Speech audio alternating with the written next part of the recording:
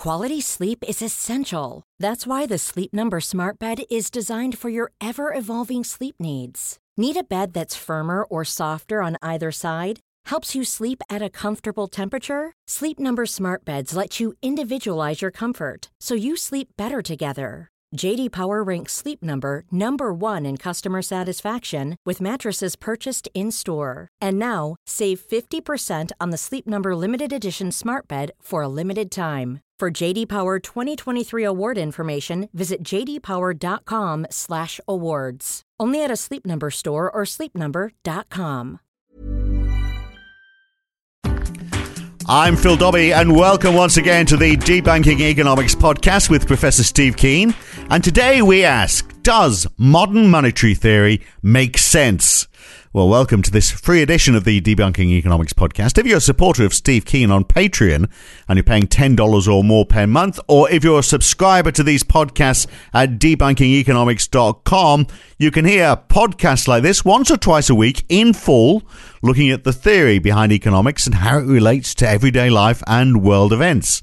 Now, on the face of it, a lot of what Steve Keen says and believes in seems to reflect modern monetary theory, or MMT, for those people who like acronyms. MMT states that because the government of a country is the monopoly supplier of money, it has unlimited capacity to pay for things and provide funds for other sectors.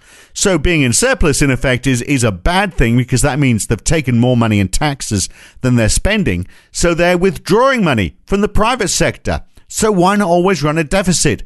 Well, Steve, I mean, we've spoken a lot about this before, and Paul Krugman, not surprisingly, amongst others, says that the theory ignores the inflation you'd get if you kept creating money. Maybe not an issue now, but as the economy grows, that's got to be a point.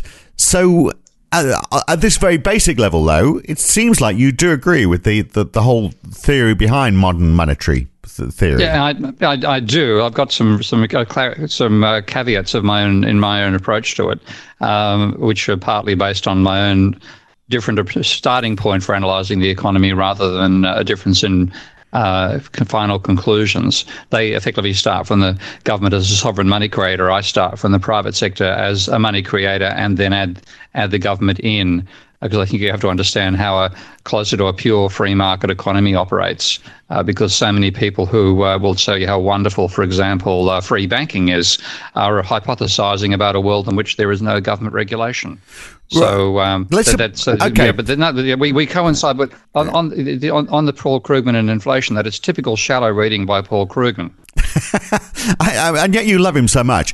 I do. There's so many reasons to love him, honestly. I mean, what's not to love? Let's go back a notch. You said your difference is they talk about the government creating money. You start with the private sector creating money. But in terms of those physical notes, they do come from the government. Oh, yeah, the physical. And this is one thing people can't deny.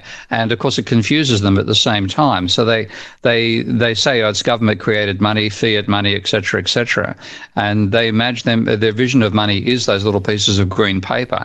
But, of course, if we tried to do everything in modern commerce, little pieces of green paper, there'd be black holes formed wherever Elon Musk wants to build a new battery operation. It's all electronic transfers. It used to be paper currency, and in a literal sense of the word paper currency, as Graziani first spoke about it, which means checks. So the vast majority of transactions have been effectively transfers between bank accounts, and that's the part, the perspective that I start from. Right, but if I wanted to do something, if I wanted to create that rocket, I would have to borrow money, and I have to borrow money from a bank, and the bank would therefore either have that money or it would create the money. And if they can't create the money, they'd get the central bank to create the money. So that rocket is still being funded by money that might ultimately be created by the government, isn't it?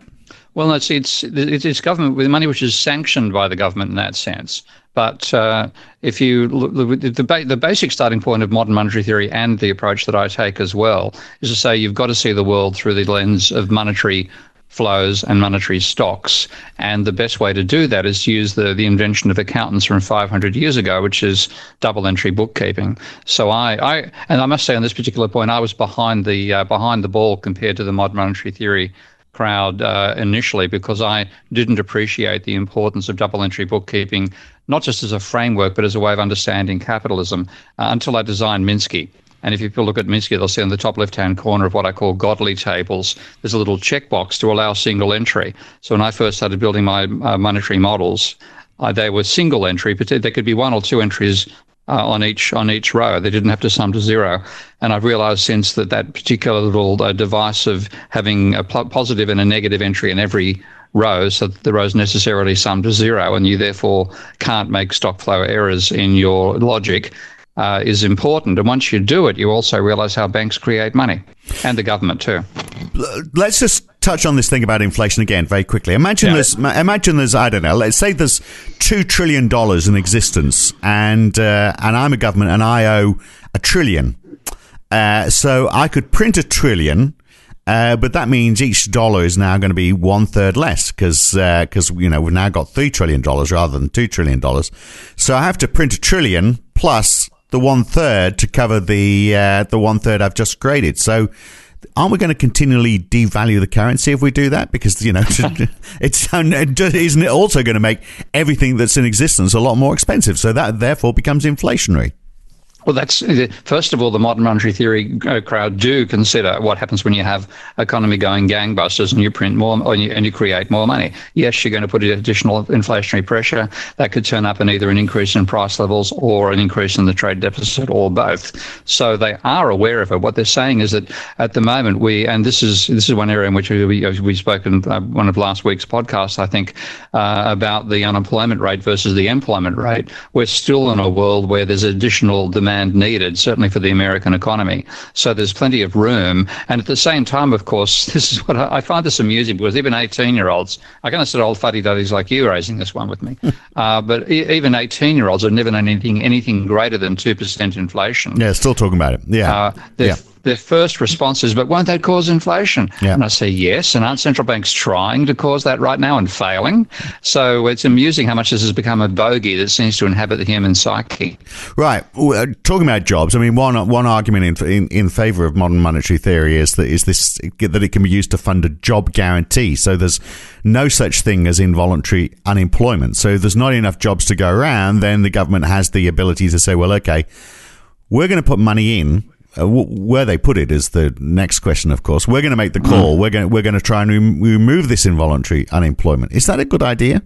Well, let's go back a couple of steps, because it's easy to get caught up in the what's going to happen if type stuff without actually working out what if is in the first place actually requires.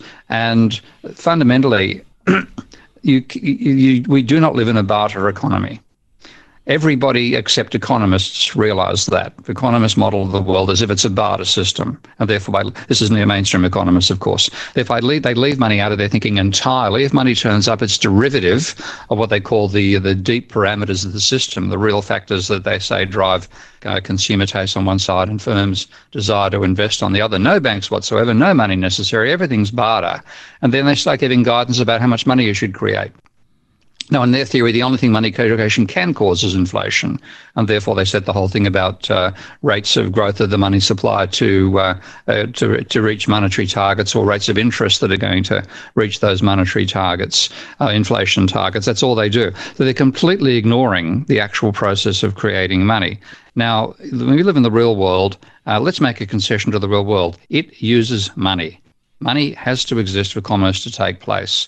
And therefore, if you only had one source of money and you wanted your economy to grow over time, there's two ways that can happen.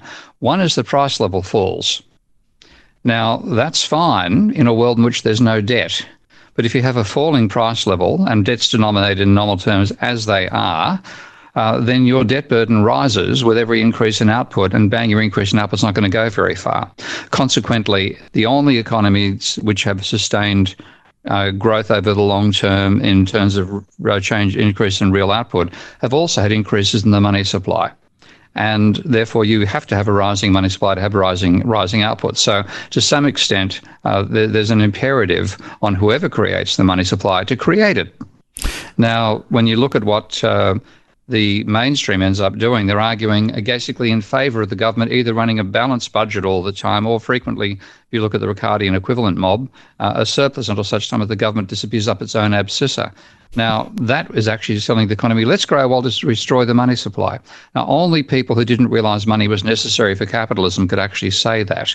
So in some ways, modern monetary theory, even though it's being critiqued half the time by the mainstream and by people in the street, is actually a counter to the insanity of the mainstream effectively believing you could operate in a world without money.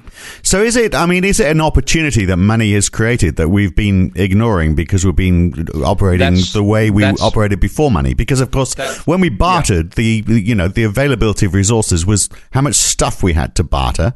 When we were tied to the gold standard, we were controlled by how much gold there was. Now we've basically said, well, we're going to print money. There's no control, and we haven't got used to that yet. Well, a combination. First of all, we'd never. This is where David Graeber's work is so useful, and also Michael Hudson's and Cornelia Wunsch's. We haven't ever bartered. On a global scale, the level of transactions that were ever with pure barter were minuscule. Most exchanges were credit exchanges to begin with, whether that was before we actually developed money or after we developed money, where they were credit-based rather than barter-based. So money's always been there in a sense of credit being there. But what we are failing to realise is that we have, one of the reasons we have unemployment is insufficient money. Now, why is there insufficient money? Is it impossible to find the stuff? Is it really hard to find where the mines are and dig it up?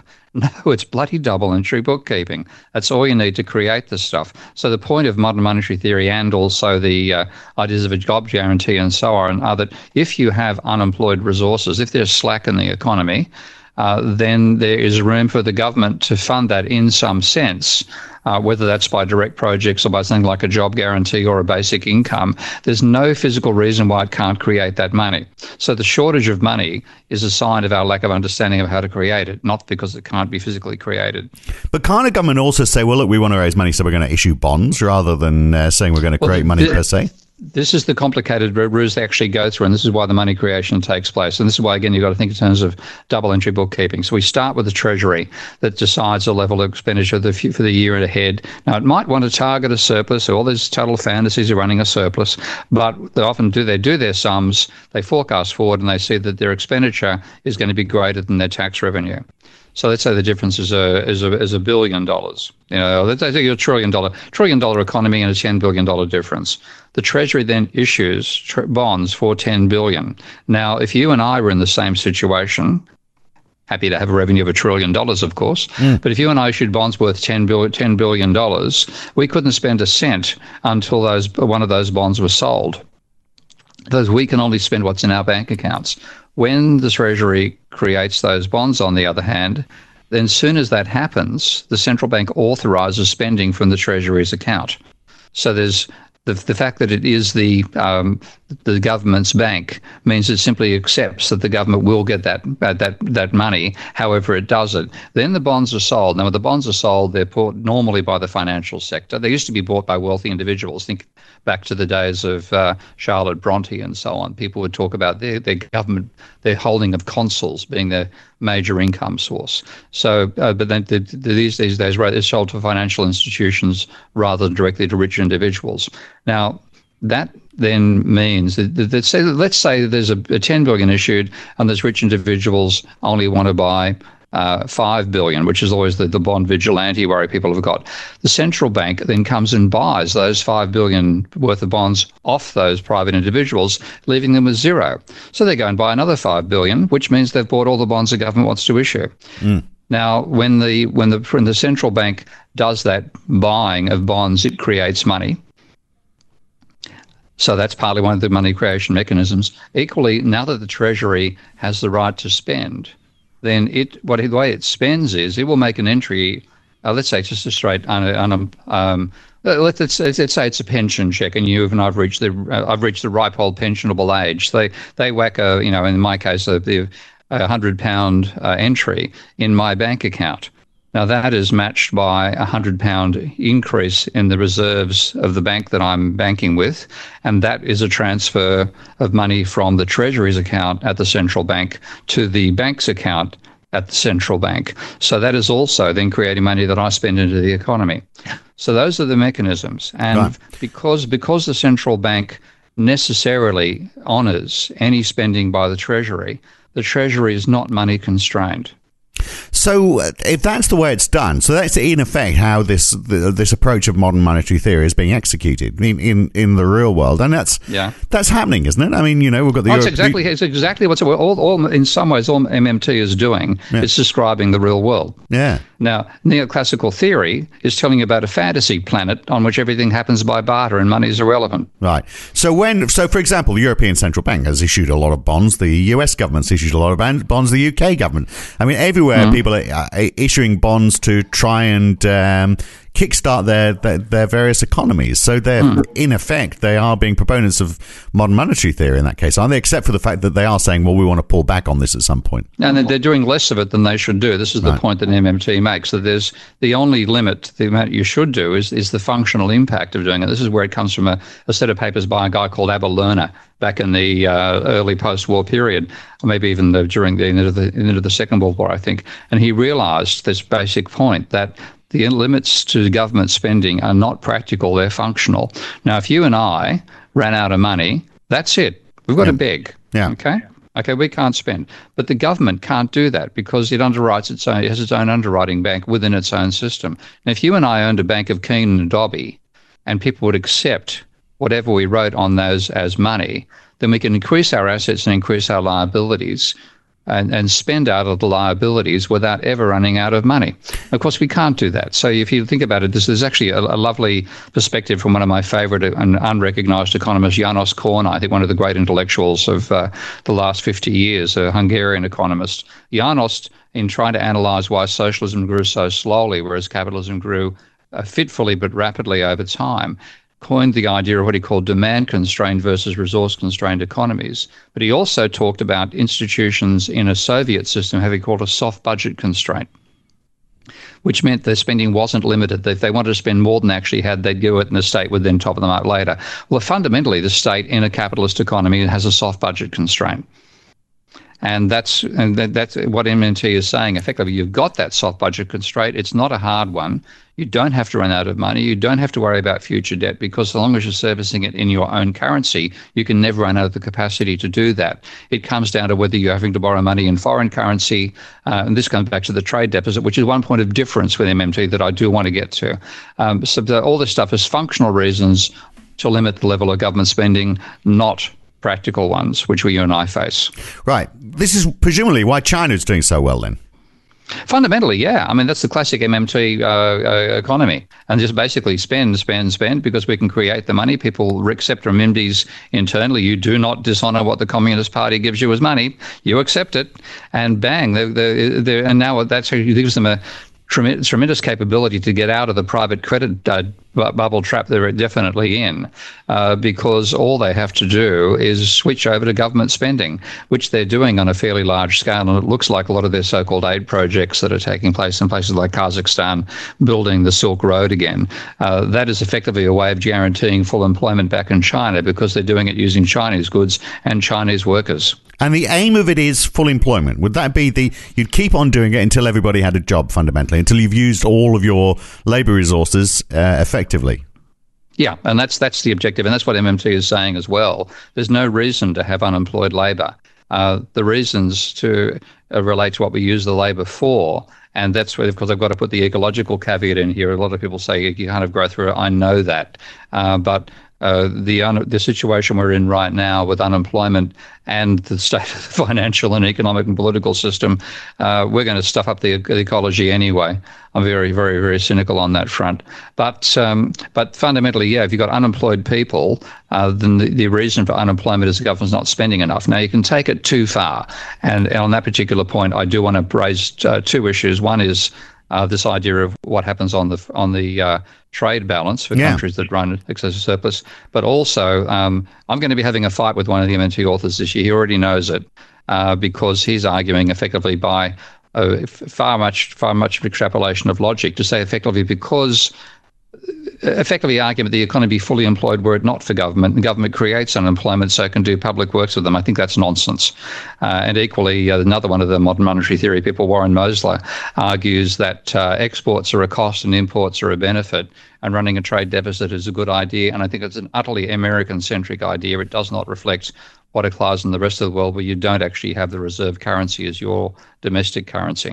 But if I'm on foreign trade, if I'm pumping government money into the economy, I'm going to be devaluing my currency I'm going to be making my exports cheaper. So isn't that what Donald Trump would call currency manipulation? Well, it depends on whether everybody else is doing the same thing. And if you've got an economy which is growing at a nominal 5% per annum and a real rate of 3%, which is the sort of goal that when you think about what the Federal Reserve in America has as its targets, that's precisely the rate that it expects: 2% rate of inflation, 3% rate of growth. You have to have a 5% increase in the money supply every year to make that possible. Yeah. Okay. So where's it going to come from? Well, two possibilities. It comes from the financial sector. If you can borrow that money from the banks, then your debt level is going to rise along with the increase in the amount of money. Now, that's the trap we got caught in the 2007 because the government was not doing its bit for money creation, trying to run a surplus instead, and the economy was growing. It was growing because people were borrowing money from the banks, increasing their assets, increasing the liabilities, inflating the value of their physical assets, houses and shares, courtesy of that whole process. So it looked like it was balancing for a while, but all based on a bubble. And when the bubble burst, bang, the value of the assets they'd purchased with that money disappeared. They still had the liability of the banking sector, and we had a financial crisis. So you don't want to have reliance solely upon the government, upon the banks, because this will be a recipe for a later financial crisis. You want to have the government doing it as well. And the question is, isn't it whether the government should or should not run a deficit? It's what size should it be? So the whole idea of economics, the fundamental argument about why we study economics is because it's the way of making the best use of limited resources. So doesn't this theory sort of go against that a little bit? The theory is bullshit. This is one of the many. I mean, this. Would you believe that phrase about economics being the study of the allocation of scarce resources when unlimited wants was written in 1932-33 by Lionel Robbins, who at the time A was an Austrian economist and B was surrounded by the Great Depression. Right. Now, admittedly, the British wasn't as bad as the American one, but the unemployment rate in America was 26% when he wrote that bloody line. I think there's something about unlimited resources. Then why are you using 1/4 of the labour? Yeah. So it's insufficiency of demand. And this is why I think Janos Kornai's insights are so important. And when I finally write my magnum opus, I'll play a major role in them. And that is this: capitalism is demand constrained. It's not resource constrained. So this vision of economics being the study of unlimited wants and limited resources is fundamentally the problem of a socialist system, which is resource constrained. And this is Janos's point.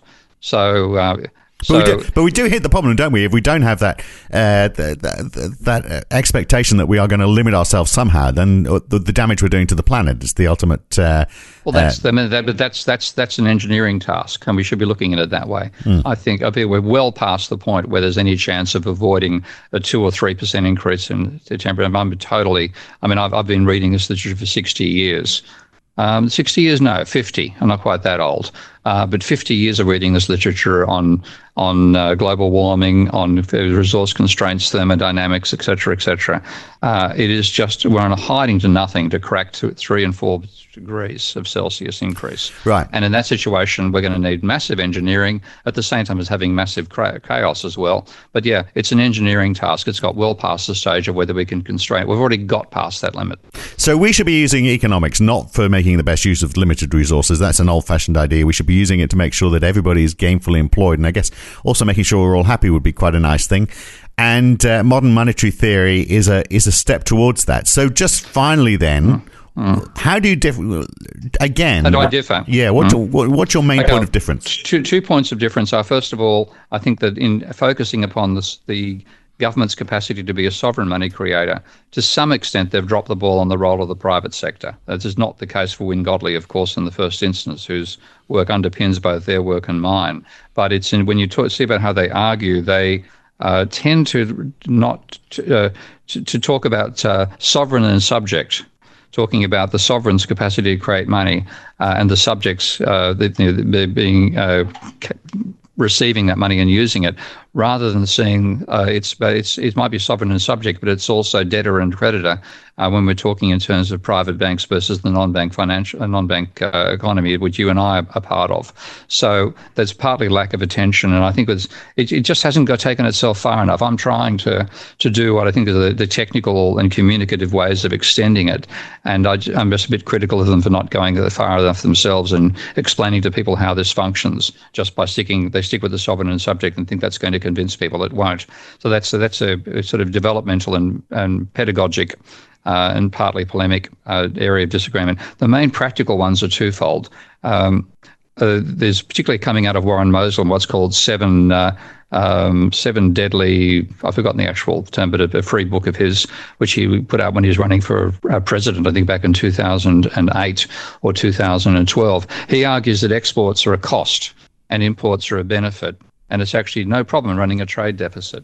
Now, that is completely, in my opinion, completely American-centric, and it's still being repeated by a lot of modern monetary writers, I notice, and that ignores the thing that when you're not the reserve currency, if you're running a deficit, then you are going to face a devaluing currency. You may at some point be unable to issue debt in your own currency, and you will be forced to borrow in foreign currency, and that's catastrophic.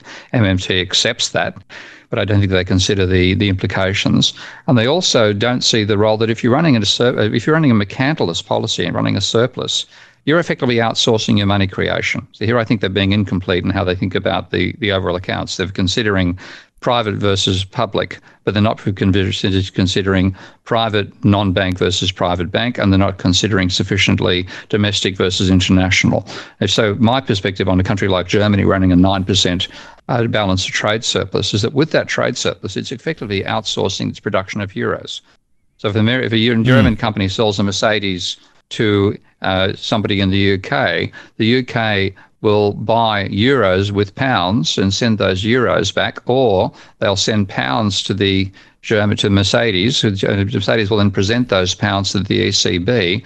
The ECB will credit those pounds in the trade surplus of the European Union, and of course particularly Germany, and then give that person euros. So effectively you've outsourced your money creation. Now, this is a reason why running an export surplus and a mercantilist policy actually works. And I think MMT hasn't sufficiently considered that. So let me paraphrase that just so I understand and trying to put it, to simplify it maybe, if you are running an economy, there's two ways you can create extra money in that economy. One is that you can, in effect, sell more stuff overseas. So you're getting foreign money coming in rather than just the money that's circulating domestically, or the government can print more. And the third way is you take out a loan from the banks. Yeah, those are the three. And this is the magic and the sense behind Wynne Godley's development of this argument over time, and it must include Francis Cripps as well, is that when you look at the flows in each direction, the sum of all the flows has to equal zero, because if I put $100 in your account, for example, then there's minus 100 in mine and plus 100 in yours, the sum is zero. Now, that accounting regularity means you can actually identify whether trends in the aggregate are sustainable or not. And that's what Wynne Godley used to warn of the financial crisis long before it occurred, because he said the trends in the private to public balance are so great that the private non-bank sector has to be getting in debt to the private banks on an unsustainable scale. Therefore, there'll be a crisis. Now, that's a realistic empirical, rather than just sort of saying what we should do, that's the use of a very simple element of MMT to warn of a crisis the mainstream didn't see coming and believes couldn't be predicted. I'm calling bullshit on that, of course. So that is a major benefit of the MMT perspective. And I think, to my point of view, it's not that it's wrong in any sense, it's that it hasn't been sufficiently developed. If everyone was following MMT around the world, what's to stop everyone saying, well, okay, for us to get our full employment in our country, we need to sell more overseas. Therefore, we need to devalue our currency by as much as possible. So we're going to pump as much money into the economy. Everyone else does the same thing. Don't we just have a period of devaluation of every currency? Because, of course, it just becomes a trade war, because that is a zero-sum game. Exactly. That is the only zero-sum game in existence that matters, because, of course, banks can create more new loans than old. The government can run a deficit and spend more than it taxes. They're not constrained there. The one constraint is that somebody's trade deficit must be somebody else's trade surplus. Right. So, and of course, the neoclassical theory used to argue anybody running a trade surplus will suffer rampant inflation. That'll undermine their currency. They'll cause their prices to fall. So it'll be a nice equilibrium system. Yeah, look at Germany and Japan, two obvious cases of huge trade surpluses and absolutely rampant inflation. You got to be kidding. Not. No, okay. yeah. So consequently, running mercantilist policies is a highly successful strategy. And in some ways, the WTO should be there to prevent and penalise countries that actually do that. And there should be penalties on countries that run excessive trade deficits, including Germany. Okay, so that's your answer to my question. I agree with Trump. Okay, so that's your answer to my question then. If everyone employed modern monetary theory, then you would have everyone trying to drop the value of their currency as much as possible so they could get that trade advantage. Your answer is, well, the World Trade Organization would have to police that somehow. Or the IMF. The original idea of the IMF from Keynes and the Bretton Woods was that it would be a clearinghouse for international trade by issuing bancors, and all trade would be in bancors, which were a created currency created proportional to the size of every country's GDP, and with fixed exchange rates. So if you actually were running a trade deficit, you'd be forced to devalue over time because you run out of bancors. But if you're running a trade surplus, then you'd be required to you'd be taxed on the surplus, and you'd also be required to spend some of that in development aid, and you'd also be under pressure to run a government deficit to counteract your trade deficit, which would actually ultimately work by driving a demand for more imports. So this is all part of the system we should have had, but we didn't because the Americans, as usual, were too bloody arrogant. Needs to change, perhaps. Well, I don't know perhaps about it. Needs to change. Good to talk. We'll catch you again later on. In fact, next time I think we're going to look at regional diversity and whether it makes economic sense to allow countries to have different income levels, different levels of productivity, and what we can do to fix it. We'll do that next time. Thanks for your time, Steve. Welcome, mate.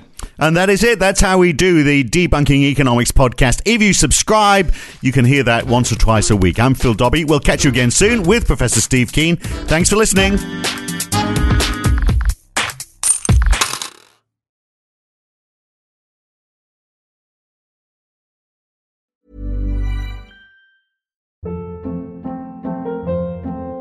Hold up. What was that? Boring. No flavor. That was as bad as those leftovers you ate all week. Keke Palmer here. And it's time to say hello to something fresh and guilt-free. Hello Fresh. Jazz up dinner with pecan-crusted chicken or garlic butter shrimp scampi. Now that's music to my mouth. Hello Fresh. Let's get this dinner party started. Discover all the delicious possibilities at HelloFresh.com.